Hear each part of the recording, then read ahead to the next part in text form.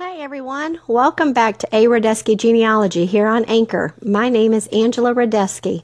I hope you guys had a wonderful holiday season and were able to celebrate with friends and family. And I know I'm looking forward to kicking in the new year of 2018 with a bang. I hope you guys are also. I wanted to take this opportunity before 2018 comes in to discuss some misconceptions that are out there in reference to DNA testing.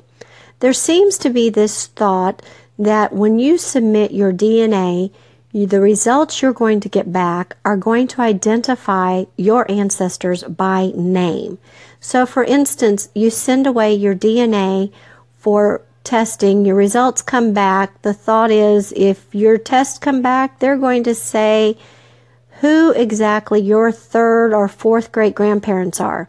They're going to identify them by name, by date of birth, by location of birth, by their occupation. I'm sorry guys, that is not what a DNA test is going to give you. What they're going to give you, you're going to get a percentage of your ethnicity. You're going to get possible cousin matches to where you can contact those individuals to help break through some of those brick walls, to help add some more leaves to those family trees. But unfortunately, they are not going to identify your ancestors by name in a report. That's where you as a family researcher or a genealogist, that's where you get to have fun. You get to take all of this information that comes to you from your DNA testing, and you get to build on that. You get to break through those brick walls with this information that you're going to get.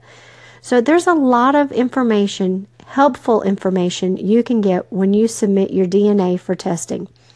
Again, there are many companies that are out there. There are many companies that offer different things in their DNA packaging. But the one thing I can tell you, I have yet to have heard of one DNA company that will return information to you as to who your exact ancestor is.